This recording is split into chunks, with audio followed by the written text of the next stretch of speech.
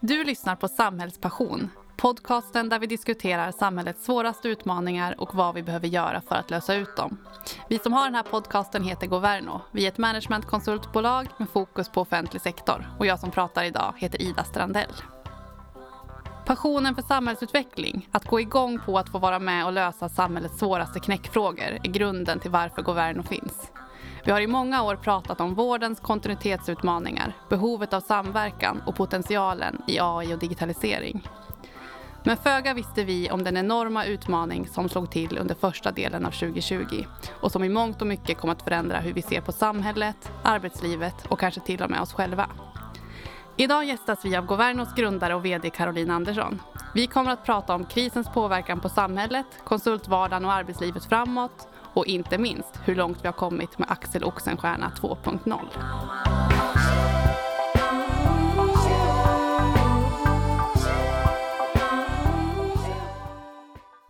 Hej Caroline, välkommen hit. Ja, men tack, vad roligt att vara här. Det är faktiskt inte första gången som du gästar oss, utan på vårt allra första avsnitt för 4 år sedan, precis, då var ju du med. Det stämmer. Jag tänkte vi skulle återvända lite grann till det vi pratade om då under det här avsnittet. Men först och främst, hur mår du så här 15 månader in i pandemin? Ja, men precis. Ja, men det där är ju en intressant fråga, hur man mår. Och liksom dagsformen är bra, så jag mår bra och har massa roliga grejer jag gör. Men sen känner man ju lite i slutet av detta pandemiår, oj vad skönt det ska bli med sommar och semester och få liksom boosta med energi och få liksom kalibrera lite detta.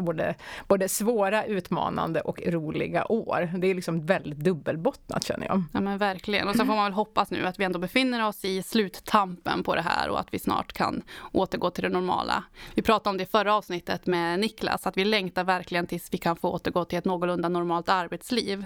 Att få ses på kontoret och...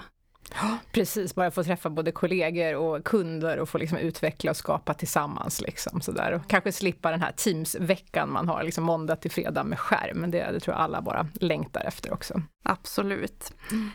Men så som jag nämnde inledningsvis här, så är ju det här med samhällets svåraste utmaningar och att vilja bidra till handlingskraft i att lösa ut dem. Det är ju grunden till dels varför vi har den här podcasten, men också till framförallt till varför du grundade Governo för 12 år sedan, är det väl bra precis. Men nu står vi ju här, liksom pandemiåret som blev ett till år och där vi delvis har tagit oss igenom många utmaningar, men vi har också många gamla utmaningar kvar att lösa och också liksom nya utmaningar som vi står inför. Var skulle du säga att Sverige befinner sig just nu? Jag tror man befinner sig på lite olika platser så. Jag tror det är många som har ställt om väldigt mycket och redan liksom är inne. De är liksom förbi lärandet och inne liksom i någon ny form. Liksom. Både i näringslivet och offentlig sektor. Sen är det de som liksom fortfarande är inne i krishanteringen och liksom knappt har ens hunnit liksom reflektera och liksom pustat ut. Liksom. De är inte ens inne i sin omstart än så. Men det är ju spännande att se liksom, vad är det som driver omställningen. Man brukar säga att det är visionen eller krisen, och jag tror krisen kommer leda till väldigt mycket, men man kommer behöva liksom hantera det på lite olika sätt. Och det viktiga är nog själva lärandet, att orka stanna upp och liksom koppla bort allt det som har varit, pusta ut och sen ta till sig och fundera på vad har vi nu gjort? Vad av det här som ändå har varit bra kan stanna kvar i våra organisationer, och vad är sånt som har varit väldigt krisorienterat som vi nu får stoppa tillbaka i byrålådan inför nästa kris. Så. Ja, men för det är ju intressant. Hur skulle du bedöma att krisen liksom påverkat offentlig sektor? Jag tänker att det första man tänker på är ju förstås vården och också den kris som man har varit i och den vårdskuld man står inför och så vidare. Men om man liksom tittar på offentlig sektor som helhet, hur skulle du säga att krisen har påverkat den? Ja, vi har ju gjort en del utvärderingar där vi har tittat på det, och det känns ju som alla har ju påverkats på något sätt. De som har påverkats minst, de har ju i princip då bara fått liksom hantera någon form av distansarbete och jobba på digitalt på det sättet, och det kan ju ha varit liksom utmanande och svårt även för de verksamheterna. Ända fram till de som liksom verkligen har fått jobba helt annorlunda och som du beskriver med vården. Man får liksom lägga bort en del ordinarie uppdrag för att bara kunna hantera liksom covid-19-pandemin. Så jag tror att det är ganska olika där. Liksom. Det är klart att liksom vården, skolan, omsorgen, där har det varit väldigt stora omställningar. Men där man också har sett att sånt som vi har pratat mycket om, det flippade klassrummet och så vidare, där det ändå har kunnat bli verklighet. Att det varit jätteviktigt att titta på digitala läromedia och hur man kan ha en bra distansundervisning som inte bara att läraren liksom sänder genom sina digitala verktyg utan försöker få till liksom arbeten på det sätt. Och där har ju då digitalisering och AI och andra delar kommit in och jag tror förändrat undervisningen ganska radikalt på en del håll. Och sen är det klart att det är en del som kanske inte har förändrats alls utan bara har liksom kört digitalt eller till och med på plats. Liksom. Så jag tror väldigt stora variationer i hur det egentligen ser ut. Men klart att alla har påverkats. Och det som man känner framförallt intressant är ju hur liksom beslutsfattande och så. Hur tänker nu liksom regeringen och andra organisationer som ändå liksom befinner sig lite liksom on top av offentlig sektor. Hur tänker de kring liksom, hur ska det här se ut framåt? Liksom, vad har vi lärt oss och vilken omställning är här för att stanna? Det är sånt som jag funderar mycket på. Och vad tror du, om vi tittar på den nivån då, vad är de viktigaste lärdomarna som man som ledare i offentlig sektor tar med sig från pandemin? Jag tror att det första man tänker på det är väl liksom vikten av liksom god krishantering och beredskap. Där vi kanske inte riktigt har tänkt att sådana frågor drabbar Sverige. De liksom hot vi har jobbat med, det har varit med liksom kanske då man har tänkt liksom upprustning i omvärlden eller liksom de digitala säkerhetshoten liksom inte riktigt tänkt att det kan bli kanske en global pandemi. Och där man får tänka kring beredskapslager och just-in-time-principer och allt det där. Så de lärdomarna, de tror jag finns och det tycker jag man märker i det sätt man pratar och även liksom, initierar olika utredningar och liknande. Men det intressanta det är ju de frågor som handlar lite mer om det här med liksom hur man styr offentlig sektor, hur man organiserar sig men också hur man nyttjar vikten av det här med data och AI i sitt beslutsfattande. Och man har ju sett här liksom det här med eftersläpningar i rapportering, man har faxat in Exceller till myndigheter och så vidare. Tänk vikten av en god datadelning bara. Jag tror också sådana delar kommer bli väldigt uppenbara nu när man ser att det där var ju väldigt ineffektivt hur vi jobbade. Och vi har ju gjort en hel del nu liksom utvärderingar av pandemihanteringen på Governo. Finns det liksom verksamheter som man kanske inte tänker på, som man inte tänker på hur de har påverkat, som ni har sett? Att här har pandemin slagit hårt eller att man har behövt ställa om och dragit nya lärdomar och så? Ja, men det tänker jag. Ett område som jag tycker är väldigt spännande det är sådana här verksamheter där man alltid har sett det här personliga mötet som så viktigt. Men där man då har fått ställa in och behövt tänka att man ska ha de mötena digitala. Och där tror jag många har tänkt om att liksom man har hittat både en effektivitet och liksom möta personer också på deras villkor givet den digitala tekniken. Och så man då tänker både delar av socialtjänsten, arbetsmarknad, jätteintressant och så. Men också om man tittar på en kommun som helhet hur man kan liksom poola ihop sina resurser under en sån här kris. Så att folk på exempelvis en kulturförvaltning som jobbar med events, vad kan de göra? Det behövs liksom resurspersoner som går in och gör någon insats någonstans i ett helt annan typ av projekt som inte handlar om kultur. Så jag tror där att de kommuner som har varit duktiga, de har kunnat liksom låna och växla mellan verksamheter och tänka, vad har vi duktiga människor som kan jobba på korta varsel och fatta snabba beslut. Så det är också spännande, den typen av liksom ommöbleringar som har kunnat ske. Absolut. Och jag tänker om vi tittar liksom på den här allra högsta nivån eller vad man ska säga. Tror du att vi kommer att se flera stora reformer utifrån pandemin? Jag tänker, vi har ju till exempel den här nytillsatta utredningen om en ny äldreomsorgslag som kom här precis vid årsskiftet. Tror du att vi kommer se fler sådana liksom, reformer eller som kommer påverka på den liksom, allra högsta nivån? Men om man tänker i offentligt, det är ganska få reformer vi har haft liksom så. Vi har haft det här när liksom kommunaliseringen av skolan och när vi gjorde om pensionssystemet och så vidare. Så det är ju liksom inte en räcka reformer vi ser bakåt. Men äldreomsorgen tror jag absolut på utifrån att dels har vi liksom, där är det ändå konstaterat att vi inte riktigt gjorde det vi skulle under pandemins första fas kring äldreomsorgen. Och där den här äldreutredningen som nu ligger, att där samlas ett antal väldigt kritiska frågor. Så någon form av äldrereform tror jag absolut. Sen kan ju den föra med sig frågor, inte minst det här med ansvarsgränsen, vården, omsorgen, regionen, kommunen. Hur får vi ihop den liksom så på ett bättre sätt? Och då är vi uppe i frågor som handlar om att sluta de här liksom glappen i offentlig sektor på ett bättre sätt. Så. Sen är det kanske lite svårare att tänka inom de områden som inte har påverkats så mycket. Men det vore jätteintressant till exempel med skolan också att fundera på liksom hur tänker vi där framåt kring olika sätt att bedriva undervisning, tänka kring grupper på andra sätt, hur man får ihop det digitala och det fysiska för liksom bästa möjliga lärande. Så där vore ju spännande tycker jag också att se någonting. Men där kanske inte har varit riktigt lika hårt tryck kanske så. Nej. Och det kanske inte heller samlats upp erfarenheter riktigt på det sättet som man vet vad det har lett till. Men äldre absolut, där blir det någonting. Precis. Och där har ju vi har ju liksom jobbat med de frågorna i många år och, liksom, och påtalat de här glappen, framförallt mellan region och kommun länge. Och pandemin har ju verkligen synliggjort konsekvenserna av det. Så att det förhoppningsvis innebär ju det här ändå trots allt liksom att vi kan ta kliv mot en ny vård och omsorg, ett nytt system liksom, runt våra mest sjuka äldre och så vidare. Sist du var här, då pratade vi ju om Axel Oxenstierna 2.0, behovet av en ny styrmodell för offentlig sektor. Och det är ju nu 4 år sedan. Det känns helt sjukt, men det är faktiskt 4 år sedan. Pandemin eller ej, bedömer du att vi har tagit något kliv mot Axel Oxenstierna 2.0 sedan du var här sist? Alltså här skulle man ju vilja säga ja, att vi har tagit stora kliv, men det jag tycker är att vi har fått en probleminsikt, att liksom glappen som kanske en del av oss liksom har sett och vetat om ganska länge, de har ju kommit upp i dagen och de har också fått ganska allvarliga konsekvenser. Så på så vis tror jag ändå liksom probleminsikten finns. Däremot liksom att gå mot lösning, där känns det som det liksom är en bit kvar. Och tittar man exempelvis då inom vård och omsorg på de här projekten kring god och nära vård, de är ju fortfarande liksom inom regioner. Och där det ändå är svårt att liksom titta på hela liksom spelplanen mellan liksom kommun, region, myndigheter. Hur får vi ihop detta? Och då behövs det ju liksom grepp som handlar om organisation. Där vi liksom inte bara lappar och lagar med olika regeringsuppdrag och krav på samverkan och så vidare. Utan vi får till det då på riktigt.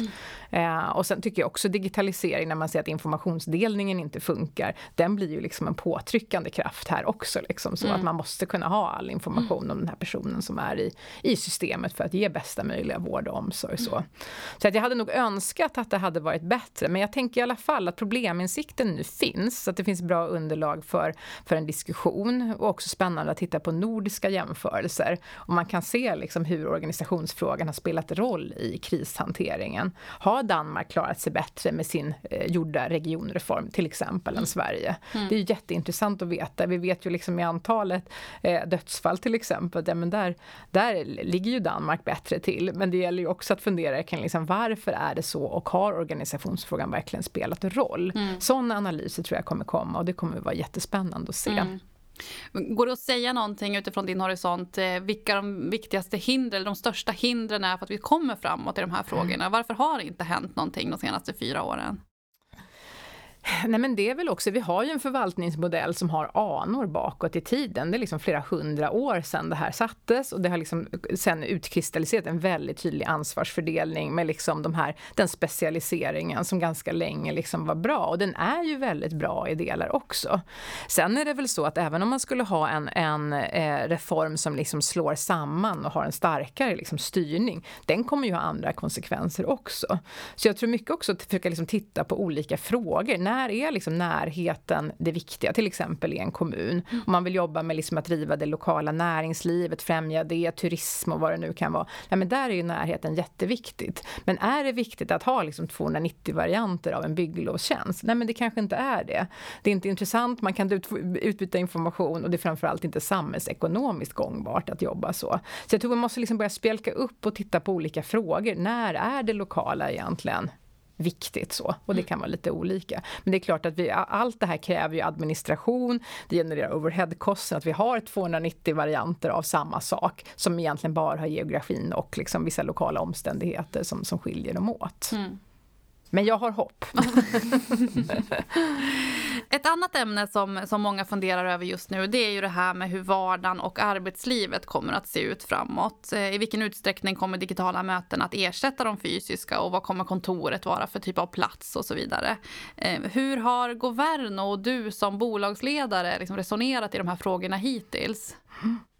Nej, men vi har ju precis som alla kört distansarbete liksom med egentligen ganska restriktiv vistelse på kontoret när det verkligen behövs för vissa kreativa möten eller av personliga skäl och så vidare. Så att vi är nog i samma resa som många under pandemin och håller nu på att diskutera hur ser ett framtida arbetsliv ut och den här hybriden man pratar om. Hur får man ihop det, liksom det digitala med det fysiska? Och så ska vi också en treenighet där. Det är ju både liksom kontoret hemma och hos kund. Och vad behöver man göra för att det ska bli så bra som möjligt? Och som konsulter behöver vi vara liksom anpassningsbara och kundstyrda. Det är ju liksom det som är det viktigaste, att vi kan göra ett så bra jobb som möjligt. Det behöver komma först. Men tittar man på det här året, så vi har ju varit väldigt både effektiva, produktiva, vi har fått jobbet gjort, vi har kunnat liksom bottna i analys och så kan det blivit ännu bättre för att vi har fått liksom mer isolerad tid hemma och kunnat jobba med frågorna. Men sen har vi samtidigt en kreativitetsskuld. Vi har inte kunnat kanske samarbeta på alla sätt vi har velat och de här liksom mikropauserna som blir mellan möten som skapar lärande och ställer den här extra frågan som man klurar på, de har vi inte kunnat haft. Och vi har inte kunnat bedriva kanske vårt kulturarbete, vår affärsutveckling på det sätt som vi hade tänkt. Vi har försökt göra goda försök, men det digitala har inte riktigt kunnat ersätta det så. Så att den här hybriden hos oss, den kommer att vara tredelad liksom, med kontor, hemma, kund. Och det tror vi behöver tänka kring kontoret också. Hur den är redan idag en mötesplats, men hur kan den bli det ännu mer? Och hur kan vi också hitta anpassningar där när folk kanske behöver ha ett digitalt möte på kontoret? Så vi behöver tänka kring hur vi har konstruerat den. Det är inte bara för liksom härligt samarbete och samverkan och så vidare där vi ska jobba tillsammans. Utan det kan vara att någon har en dag på kontoret och måste vara isolerad viss del av dagen och så. Där man behöver ta sina digitala möten i total tystnad också. Så att det är många spännande frågor. Så hybrid blir det, men sen exakt hur den kommer se ut. Nej, och ska det vara rättvist för alla? Sådana frågor är ju också liksom att hur mycket ska man individanpassa? Verkligen. Och jag tycker att det blir lätt att man fastnar i att när det är möten och det liksom ska vara kreativt, då ska man vara på kontoret. Och är det liksom ensamjobb, då kan man sitta hemma. Jag kan känna att för mig är det nästan viktigare att vara på kontoret när det är ensamjobb. För det är också då som de här mellanrummen uppstår. Det är då jag har tid att hänga lite grann i lunchrummet och prata med kollegor och göra de här viktiga överhörningarna som vi pratar om. Snarare än när jag liksom springer mellan möten i ett. Så. Och sen kan jag också sakna, det som jag tycker jag har saknat mest under pandemin, det är ju de här, liksom, den här analysen som man gör i mellanrummen. På väg från en intervju eller från en workshop eller ett kundmöte tillsammans med en kollega på tunnelbanan eller i taxin. Och där man gör snabba analyser liksom i stunden så där som man kanske inte... De har liksom försvunnit lite grann. Ja, och de blir ju inte samma sak. Jag har haft ett uppdrag där vi har liksom bokat in 10 minuter efter varje intervju där vi liksom tar fram det viktigaste tillsammans och kan ta lite sådana reflektioner. Men det blir ju ändå väldigt konstruerat. Det här andra är ju sånt som liksom ger en helhet och man jämför, men hörde du det jag hörde? Och så vidare. Och det är ju att analysen påbörjas redan i datainsamlingen egentligen för oss. Och nu har vi fått renodla det mycket mer. Datainsamling, sen kommer analys där vi måste hitta liksom vägar för det. Precis. Så jag håller med, jag saknar också det. Jag saknar också bara tillfälle att hänga med kollegor och liksom känna att man får prata om annat som inte alls behöver vara jobbet också. Det är ju också jätteviktigt. Nej, men det jag tror är det viktigaste nu framåt, det är ju också att liksom kanske sitta lite i båten, för att det är väldigt svårt för oss att liksom sia om hur kommer världen att se ut om ett år eller ett halvår bara. Och att man kanske ska ta sig den tiden att inte behöva sätta så mycket policies och bestämma att så här gör vi hos oss, utan att låta tiden liksom visa det lite grann också. Så. Absolut, nej men det är ju inte en tid att komma med liksom väldigt tydliga riktlinjer när allt är osäkert, utan det är ju snarare så att kanske hitta lite spelregler kring hur vi liksom återstartar till hösten. Sen tror jag väl alla hoppas att det blir en återstart utan smittan så att man liksom ändå kan ha full valfrihet i alla fall. Liksom. Så det vore ju underbart. Absolut. Bra Caroline, det börjar faktiskt bli dags att avsluta det här avsnittet. Men jag skulle vilja be dig att ge ett medskick, ett råd till de ledare i olika delar av offentlig sektor som nu ska driva den här återstarten av Sverige. Vad skulle du vilja skicka med till dem? Nej, men då tänker jag på 2 nivåer. Jag tänker dels liksom ledare som befinner sig i olika delar av offentlig sektor som antingen påverkas mycket eller i någon form av grad här av pandemin. Och där är väl rådet att verkligen ta tillfället i akt nu. Liksom, att reflektera, analysera och stanna upp och liksom ta med sig det bästa och bygga det nya. Så. Det tror jag är det viktigaste. Och pratar man sen på högsta nivån, om vi nu är inne på Axel Oxenstierna 2.0 eller 3.0 eller vad det nu skulle kunna vara här, där tänker jag att man inte ska rädas att göra analyser och tänka att det kan finnas organisatoriska förändringar som vore positiva, nya styrformer som vore intressanta att titta på och så vidare. Så man orkar göra den analysen. Det är kanske ingenting man liksom plockar snabba liksom poäng på i val och annat så liksom, för då är det de här liksom grundfrågorna. Men det här är ju sådana strukturella frågor som gör att grundfrågorna underlättar så att alla får den vård de faktiskt förtjänar och att alla får den skolgång de förtjänar och så vidare. Så det är liksom att stanna upp, reflektera men kanske också vara lite modig tänker jag där. Våga gå mot lite intressanta beslut. Och fungerar det inte, då får man väl backa tillbaka och göra om tänker jag. Tusen tack Caroline för dina visdomsord och för att du gästade oss idag. Ja men tack, det var kul att vara med. Nu går vi på Governo och därmed också podden snart på semester. Men tills vi hörs igen efter sommaren så får ni jättegärna kontakta oss via vår hemsida, vår Facebook-sida eller LinkedIn. Stort tack för att ni har lyssnat. Nu hoppas vi på en vilsam, varm och vaccinerad sommar.